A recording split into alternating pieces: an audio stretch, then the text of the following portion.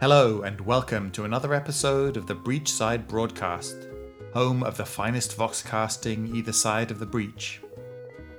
On our last episode, Tuco, Edwin, Di, and Angel Eyes received a mission from Nekima to kill Jacob Lynch, proprietor of the Honeypot Casino. The four half-Nephilim hybrids are journeying towards Malifaux to carry out their mission. I hope you enjoy the conclusion of The House Folds right after this word from our sponsor.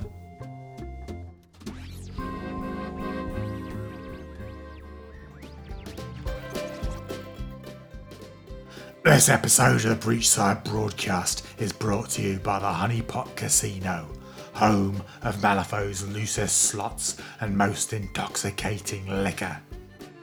Whether you fancy a flutter at the card tables, a drink at the bar, or a night with one of the friendliest companions in Malifaux, you can do it all at the Honeypot. Once you taste a shot of our signature whiskey, you'll be sure to come back night after night.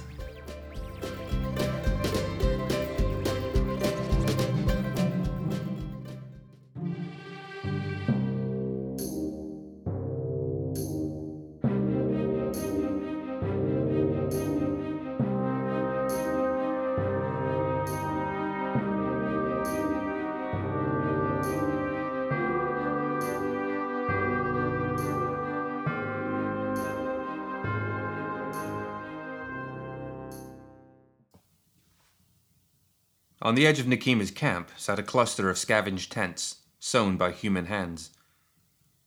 In lieu of torches, lanterns hung from poles. Male and female half-breeds, each sporting the pallid skin, misshapen horns, and curved claws of their fellow blood wretches, mulled about, maintained weapons, cooked meals, or spoke in hushed, guttural whispers. Angel and Tuco's arrival caused quite a stir among them, drawing the attention away from whatever they were doing. Along with being some of the first hybrids, each of those assembled here knew them to be among the strongest, and the most favoured by Nekima. Most of the wretches in the camp were lucky to earn quiet apathy, but a few of the particularly pitiful examples were little better than Lilu, constantly bullied and beaten by any Nephilim with an ounce of muscle mass above them. Di broke the silence. The walking mountain of muscle gave an awkward curtsy to Angel. "Good evening, Miss Angel. Long time since we saw you around these parts." "Wherever I'm needed," Angel said. "I heard you pull Tuco out of a fire." "Nothing so dramatic. He can take care of himself, even surrounded by a flame." "Stop yapping," Tuco grumbled. "Di, you're with us.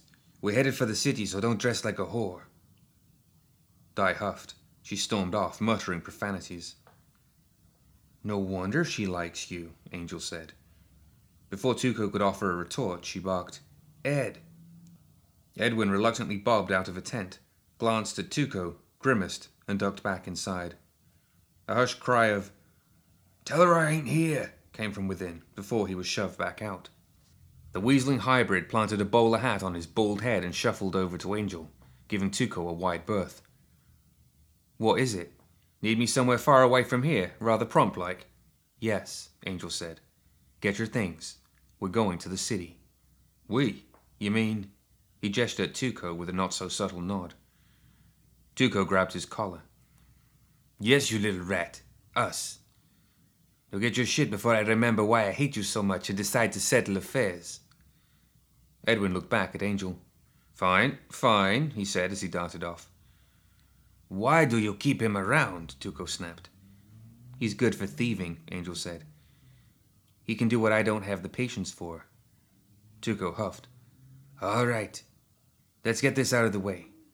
I lost my soul to a woman giving orders before, and ain't got nothing but this to show for it." He pointed at his own face. "You want to play the hunter in your tree, waiting for the deer to come to you? Fine. I want to be in and out before I can finish a smoke. This whole mission stinks to piss." Angel nodded. "For once we agree. This isn't an assassination. It isn't even a fight. It's suicide." Tuco stared at her, waiting for a rebuke. When it didn't come, he snorted. "You figure she's trying to off us?" If Nekima wanted us dead, she'd do it herself. We're shit under her hooves, but she never passes up an excuse to kill something. Then why? What's Lynch done to get up her backside? Don't know, Angel admitted. But she's desperate to see him dead. You just said she likes to do it herself. So she's either getting smart or she's desperate, Angel said. Which do you think it is? He smirked. But she doesn't want to look desperate. Send her least favorite minions to do the job, like lip service in the church or something. Angel shrugged. I once saw a shaman kneel down and slice open his own throat to feed his apprentices because the stars said it was a good idea. I don't even pretend to understand. Dai returned, hefting a wardrobe suitcase like it was a purse in one arm and a sledgehammer in the other. Are we traveling by boat, horseback, or on foot? We'll blend in as much as we can, Angel said. So you might want to dress down. Dai sighed. Story of my life. Edwin appeared behind her, having appointed her as his honorary Tuco shield. He had a duffel bag over his shoulder, his hat pulled low over his stubby horns. Been a while since I've seen the big city. Will we get a chance to scope the joint, play a few rounds? I wouldn't count on it, Angel said. They marched northeast into what was once Lilith's territory. The Knotwood was not so inhospitable here, though most creatures caught a whiff of the hybrid's black blood and gave them a wide berth. Once night crept in, they turned directly south toward Fortune Falls, where they disguised themselves just enough to hide their Nephilim traits, and ambushed a Waldgeist that had cornered a logging team. Think they offer bounties on lumber? Angel asked, earning a chuckle from a few of them. After that, it was easy enough to join the loggers on their return to Fortune Falls, with Dai helping to haul their lumber onto a flat barge and ride it downriver to the fortified town. The lumber camp seemed oddly subdued, but perhaps it was simply the oddity of the walls not being besieged by Nephilim attacks. Not sure why exactly, a strong-backed male said when they entered the town. There have been more attacks on the logging teams, and the North Wood is more dangerous than ever, but it seems like the bastards are giving the town a breather. Angel and Tuco exchanged glances. It was more likely that Nekima was busy securing Lilith's territory for her own. Fortune Falls would soon be seeing a renewed onslaught of unified packs of Nephilim. It was too expensive to charter seats on the Green Cannonball, the high-speed cargo train that delivered lumber to Malifaux City, so they had to hire on for guard duty on one of the barges that made the slower journey. The trip was maddeningly boring. Not that Angel wanted to fight other Nephilim who might take word of the attack back to Nekima, but the barge was a sluggish thing with little to do but watch the shoreline and put up with the occasional too-friendly stare from the barge crew. When night fell, the four hybrids gathered around a lit candle, while Edwin used a clawed finger to carve a makeshift map onto a piece of timber. I ain't seen most of the honeypot, he admitted, but no one has outside of Lynch's men. The Arcanists tried to put people on the inside a few times, and none of them lasted more than a week. There's a gang or syndicate in the Little Kingdom. Some people call them the Ten Thunders. They ain't much from what I gather, but they hold on to the casino like the honeypot is. That, and we figure Lynch has been spiking some of his drinks with something that gets people addicted twice as hard as opium. I've seen people kill for bottles of the stuff. So no eating or drinking anything, Angel said. Tuco snorted. What else? So the ground floor is mostly public, right? Cards, drinks, some of those new fruit machines, Edwin continued. New what? Dai asked. You know, they're mechanical poker machines, fruit machines.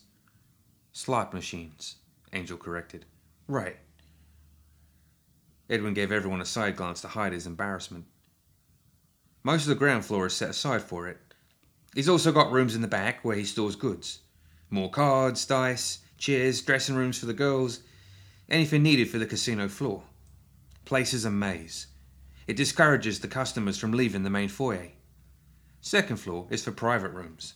High-stakes gambling, private party rooms, bedrooms for whoring. Dai clucked her tongue disapprovingly. Just calling it like it is, love, Edwin said. Third floor is private offices, including Lynch's office, which has a window overlooking the casino floor. But my money isn't on him being there. He's the type that likes to meet potential marks, right? Shake hands, get 'em comfortable, get 'em spending. Maybe slip some of that lace stuff into their hooch so they keep coming back for more and don't know why. You figure he'll be on the casino floor? Angel asked. Nah, he'll be on the second. The balconies give him as good a view as his office and half the distance to walk when he spots a customer he wants to dip his hooks into. So it should be easy to take him down, Angel said. Not so fast, Edwin said. Guns and blades ain't allowed on the floor. And there are bouncers everywhere. Lynch only hires the toughest. And word is a few of these guys don't mind a load of buckshot in their evening pint if you catch me. How many? Tuco asked. Maybe 20, Edwin said. Which isn't to say his bartenders, waitresses, hell, even his whores ain't willing to draw derries and pop a few holes in your noggin. Angel rubbed her eye. Is there any good news? Edwin frowned.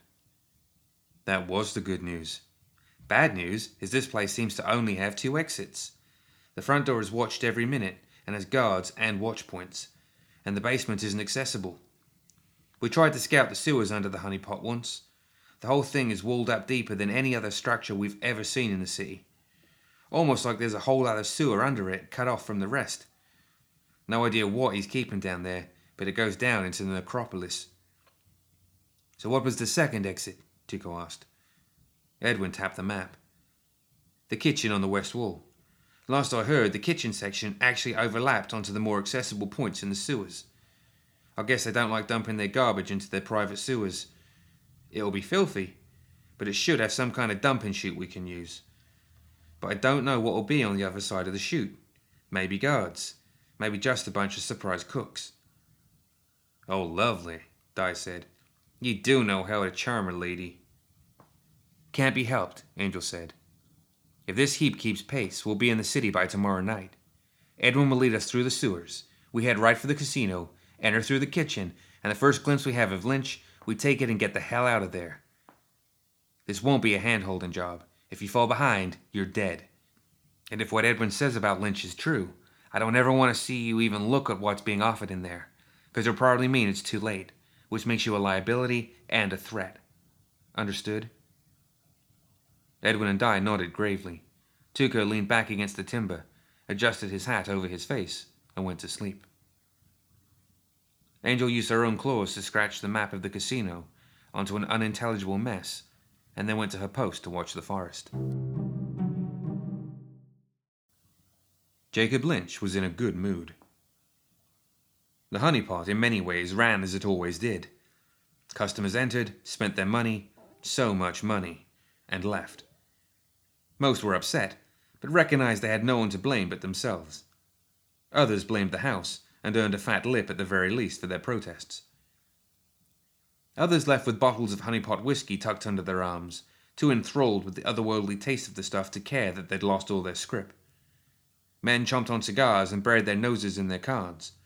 Women in glittering dresses nibbled ears and whispered carnal prizes.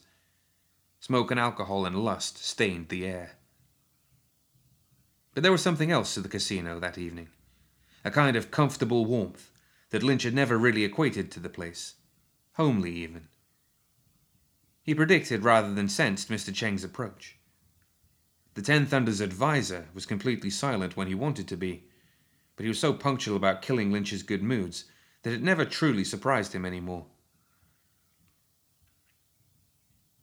"You look cross, Mr. Cheng," Lynch said without looking at him. "Maybe you'd like to take a load off, have some whiskey, or maybe sake. Tea?" Cheng merely scowled. He was good at scowling. "You sent 2 crates of whiskey to Edge Point. I was not informed of this decision." Informed being Cheng's way of saying, the one to make the decision. Lynch smirked. "I spoke with the Oyabun. She," Lynch emphasized the gender just to see the vein form on Cheng's forehead, "and I agreed that Edge Point has lucrative opportunities she wishes to take advantage of. My fine whiskey will have a part in securing those opportunities. I meant to tell you, but..." He shrugged. "I was not informed of this," Cheng repeated. "Please then take it up with the Oyabun," Lynch said. Cheng's response was to fold his arms and scowl at nothing in particular. Lynch kept his smile plastered on his face. True, taunting Cheng wasn't a good idea. Even though he'd thrown his lot in with Mizaki during her coup, she was a conservative. By her reasoning, her action had been for the good of the Thunders and wasn't a personal power grab. Lynch was more willing to call a spade a spade. That being said, just because Lynch had made a deal with Mizaki did not mean Chang could not make his life difficult. Just to remind him that he was a figurehead and that the honeypot was Chang's operation. If only he knew, Lynch mused. His mood was further threatened when Mr. Tannen ascended the stairs from the casino floor. The rat-like man folded his hands in front of him and smiled that endless creepy smile. "A full house tonight, Mr. Lynch." "I can see that," Lynch said. "Any troubles?" "None," Tannen said. "Poor Mr. Graves looks positively bored." Lynch smoothed over his goatee with his gloved hand. "I don't like that. A calm always precedes a storm." "I've already reminded him to be on extra alert," Tannen said. "I've got extra men on the entrance. No one can get in without our knowing." Somewhere over the din of the casino floor, a gunshot rang out like a flat wooden board dropped on its side. Not everyone noticed it at once, but those who did paused in their indulgences. Their expressions were similar. Recognizing the unmistakable sound of a gunshot, confusion stemming from an understanding that guns were not allowed in the casino, and trepidation at the prospect of impending violence. More rapid gunfire rang out. Alarming screams came from the casino floor. People began to panic. Mr. Graves moved through the crowd like the cattle catcher on a locomotive, knocking people aside as he and his fellow bouncers hurried to engage the gunfire's source. Then Lynch saw a stick of dynamite fly, end over end, into the packed crowds. All Lynch could do was wrench his eyes from the sight as the stick exploded, turning a startled panic into a bloody meat grinder. Chaos erupted.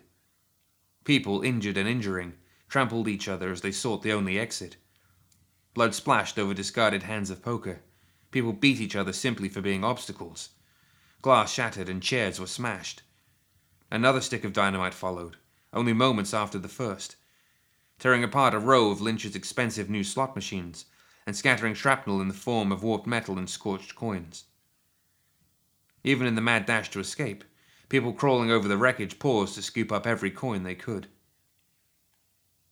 A rifle shot shattered the balcony railing an inch from Lynch's hand, spraying him with splinters. He dove to the right, with both Cheng and Tannen piling on top of him in a shared attempt to escape a second shot. More gunfire peppered the balcony, and the three jostled and kicked each other in a mad dash for a support pillar, which barely provided enough cover for one man, let alone three. More gunshots struck the pillar, slamming into the lacquered wood with deep thwack, thwack, thwack sounds. "I see them," Cheng said, holding his head at just an angle to see the casino floor without exposing his body to the shooter. "2 men, 2 women." Tannen stuck his head out and ducked again as a bullet whizzed past. "Nephilim hybrids." "They're after us," Lynch yelled, trying to scrunch up his shoulders behind the pillar. "Yet after you," Tannen corrected. "Me? What did I do? More importantly, what did you do?" Lynch mentally projected. He didn't have to think with anyone in specific in mind. The Hungering Darkness presence was like some invisible coiling presence in his mind. "Nothing." Its thoughts were almost amused. "Nekima strikes blindly." A bullet struck the wall at an angle that suggested the shooter was changing positions to get a clearer shot at Lynch. Lynch ducked, landing on his backside. "Destroy them," the darkness intoned. "Easy for you to say," Lynch thought.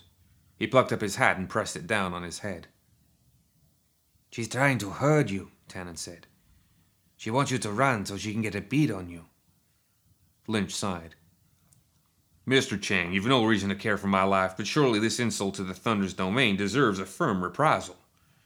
Chang's veins were throbbing, but he nodded. "Mr. Tannen?" The rat-like man only smiled. Lynch leapt to his feet and ran. As he went, he flicked his wrist, and the holdout pistol locked in a wrist brace under his sleeve folded out into his palm. He focused his senses, feeling the power of the hungering darkness tainting the course of fate. altering the imperceptible threads of cause and effect. He perceived a course of events before him, some favourable, others not. He had only a heartbeat to choose a direction, so he took it and fired his pistol at a seemingly wild angle into the crowd below. His attack was rewarded. The shot was a loud blank, but the burst of flame and smoke from his barrel startled the shooter, who dove out of the way, revealing herself from the crowd of scattering gamblers. She was cloaked in a heavy duster, with a hood and kerchief covering her face, and one of her eyes had been replaced with a mechanical augmentation. As she hit the ground, she rolled into a shooter's crouch and leveled her rifle at Lynch for another shot. But it was all Mr. Tanner needed to spot her. Chittering laughter, he flicked a coin through the air toward her, the scattering of light on its polished surface drawing the shooter's attention. The coin flipped end over end, bouncing off her rifle with a distinct ping. The sound drew Mr. Graves like an angry bull. The bouncer smashed through a crowd of people and charged the shooter, swinging a broken table leg at her head. Lynch would have thought it over, but before Graves could land a skull-shattering blow, a woman who was just as big and burly as Graves blocked his post with a sledgehammer shaft and tackled him. The two rolled over broken tables and bodies while slamming fists into each other. After the burly woman came a lithe-looking man in a long coat with a devilish grin on his face. After firing on everyone he could see, he then used the tip of a cigar he'd procured to ignite another stick of dynamite and hurled it just beyond the balcony. Lynch cursed as he launched himself over the railing just as the stick exploded. He wasn't sure how long it took for him to regain consciousness, but when he opened his eyes he saw a weaseled Nephilim hybrid looking down at him. Something about the man reminded Lynch of Mr. Tannen, and he snorted a laugh at the indignity of the world allowing two individuals to live with such unfortunate features. The hybrid drew a revolver and aimed it at Lynch's head. "Looks like the deck's stacked against you, Mr. Lynch," he said, in a pronounced Cockney accent. Mr. Cheng appeared at the hybrid's side, materializing out of the smoke like he was part of it. Without a sound, he struck the hybrid's wrist with the edge of his hand, and the bullet flew wide. Cheng followed it with a finger jab at the hybrid's face, putting him off balance and leaving him vulnerable. The hybrid managed an angry hiss before the Ten Thunders enforcer struck his exposed throat, choking off his voice, then grasped his head as if inspecting a piece of pottery, and twisted. The hybrid dropped to the floor, limp.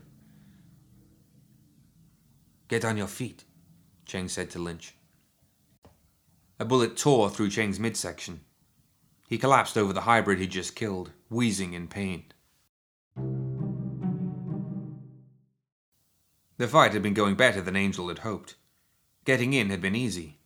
The disposal chute was big enough even for Dai to get through, and the kitchen staff had been too startled to react before the big woman had smashed their heads in with her hammer. Angel had started cursing under her breath the moment Tuco ran in, guns blazing, but she'd taken advantage of the confusion to zero in on Lynch. She and Edwin had tried to flank him, so she'd get a clear shot, and while Lynch and his flunkies had a few tricks between them, Angel's own people had been enough to keep them at bay. Then Lynch's underling had murdered Edwin, and from that moment on, it no longer felt like a job. She stalked towards Lynch, reloading her rifle and staring pure hatred into his dazed eyes. "Any last words?" The casino owner smirked. "A bottle of my most brilliant whiskey," he shouted, loud enough to be heard by the entire room, "to the one who brings me this woman's head."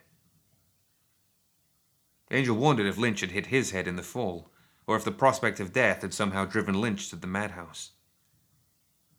But then the screaming crowd stopped. People who had been fleeing for their lives moments before now stared at each other as if offered the world for their souls, and it sounded like a bargain. Then they looked at her, faces gaunt like men who had not tasted water in days. Their eyes faintly shimmered in the smoky light of the casino floor. Oh, hell. She turned the rifle on Lynch and fired, but the worm had taken the opportunity to duck into the crowd of people. "Tuco!" she shouted, opening fire at the nearest casino-goer, who barely seemed to realize he was shot as he fell, his thirsty stare never breaking. "I'm out of dynamite," he shouted back as he unloaded both barrels into the crowd. An attacker got too close, and he slashed the man's throat with his claws. Angel whirled, spotting Dye still exchanging blows with Lynch's bouncer. Even as they grappled one another, a rat-like man in thick spectacles snuck up behind Dye and plunged a pocket knife into her shoulder. She clobbered him with a quick elbow, knocking him off his feet, only for the bouncer to get a hold of her and bring his makeshift club down on her surprised face, smashing in teeth. He didn't stop swinging. "Diamond!" Tuco snarled. He opened fire on the bouncer. The buckshot ripped through the oncoming crowd, and a few grazed the bouncer's face. It wasn't enough to even make the man flinch. In a defiant response, the bouncer pulled the smaller rat-like man to his feet and ignored the fact he'd just been shot. "Thank you, Mr. Graves." "Any time, Tannen." Angel felt a sudden rush of cold twisting in her guts. They'd lost the advantage, and now they were hopelessly outnumbered. "Tuco, we gotta go." "No," he shouted back, ripping at the horde-like crowd with his claws. But for every one he put down, a dozen pressed in around him. Angel drew her sidearm and opened fire, putting pellets in skulls before grabbing him by the scruff of his coat and yanking him back towards her. For his part, he didn't object. They ran, firing behind them as they retreated to the kitchens.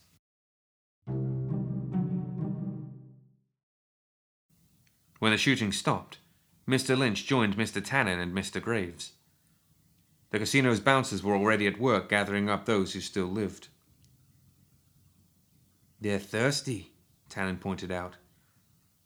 "Give them each a shot," Lynch said. "They did their part." Tannen nodded and went to fetch some whiskey. "This way, everyone.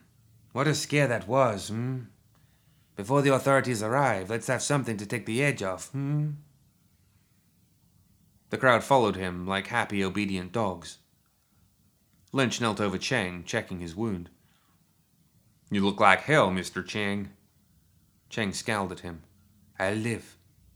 "Listen to the thunder before the next storm," Darkness whispered, then laughed. Lynch tried not to react. "Good man." Lynch waved one of the bouncers over. "Summon one of the Low River healers and inform the Oyabun of what has happened, if she hasn't been informed already. There are many injured and others who will need to be silenced." The bouncer silently nodded and plucked up Mr. Cheng like a large and particularly ugly doll before hurrying away. Lynch took off his hat and ran a hand through his hair, surveying the damage around him, the chaos of bodies, damaged furniture, and smashed equipment. "The Nephilim want me dead," he said. Mr. Graves stared at him. "Thinking of running?" It was hard to tell if he was asking a question or giving a statement. Lynch pursed his lips, but eventually shook his head. "Run? Where?" he sighed. No running for me, I'm afraid. Though it looks like I might be running out of time." Mr. Graves was silent for a few moments as he took the opportunity to claw a piece of buckshot from his cheek. His eyes shone a brilliant blue, but Lynch didn't notice. Graves' facial expression changed from uncertainty to devotion. "Maybe so. But if it's all the same to you, Mr. Lynch, Mr. Tannen and I would like to remain in your employ, no matter what comes our way."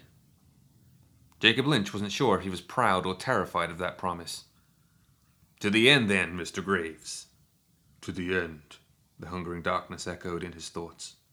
And that did terrify Lynch.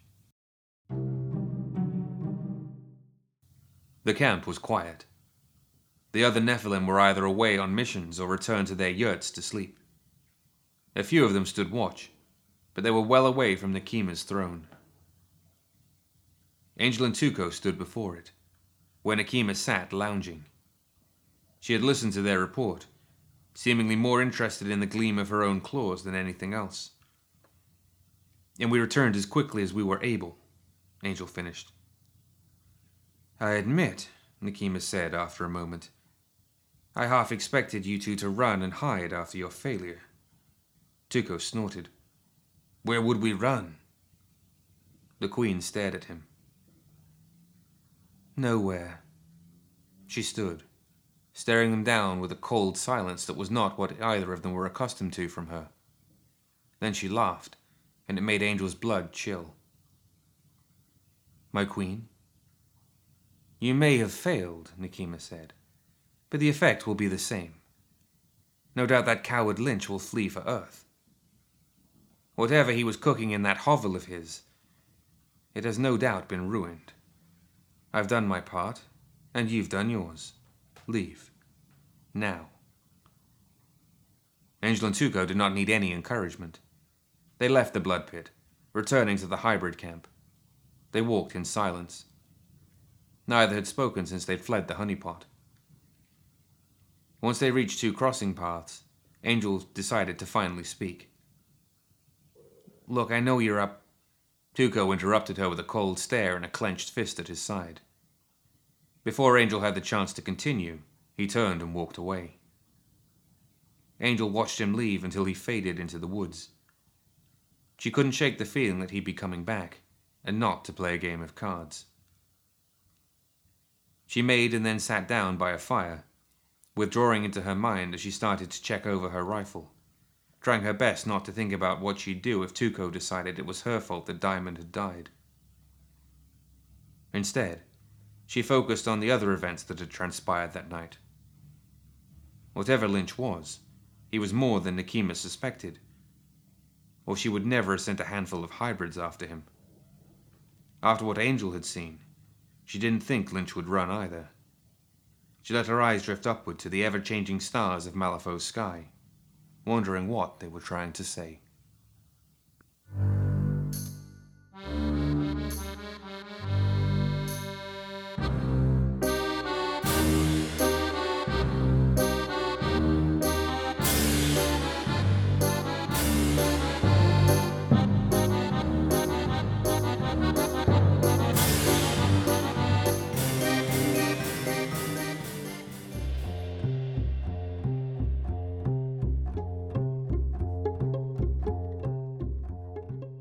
That's it for another episode of the Breachside Broadcast.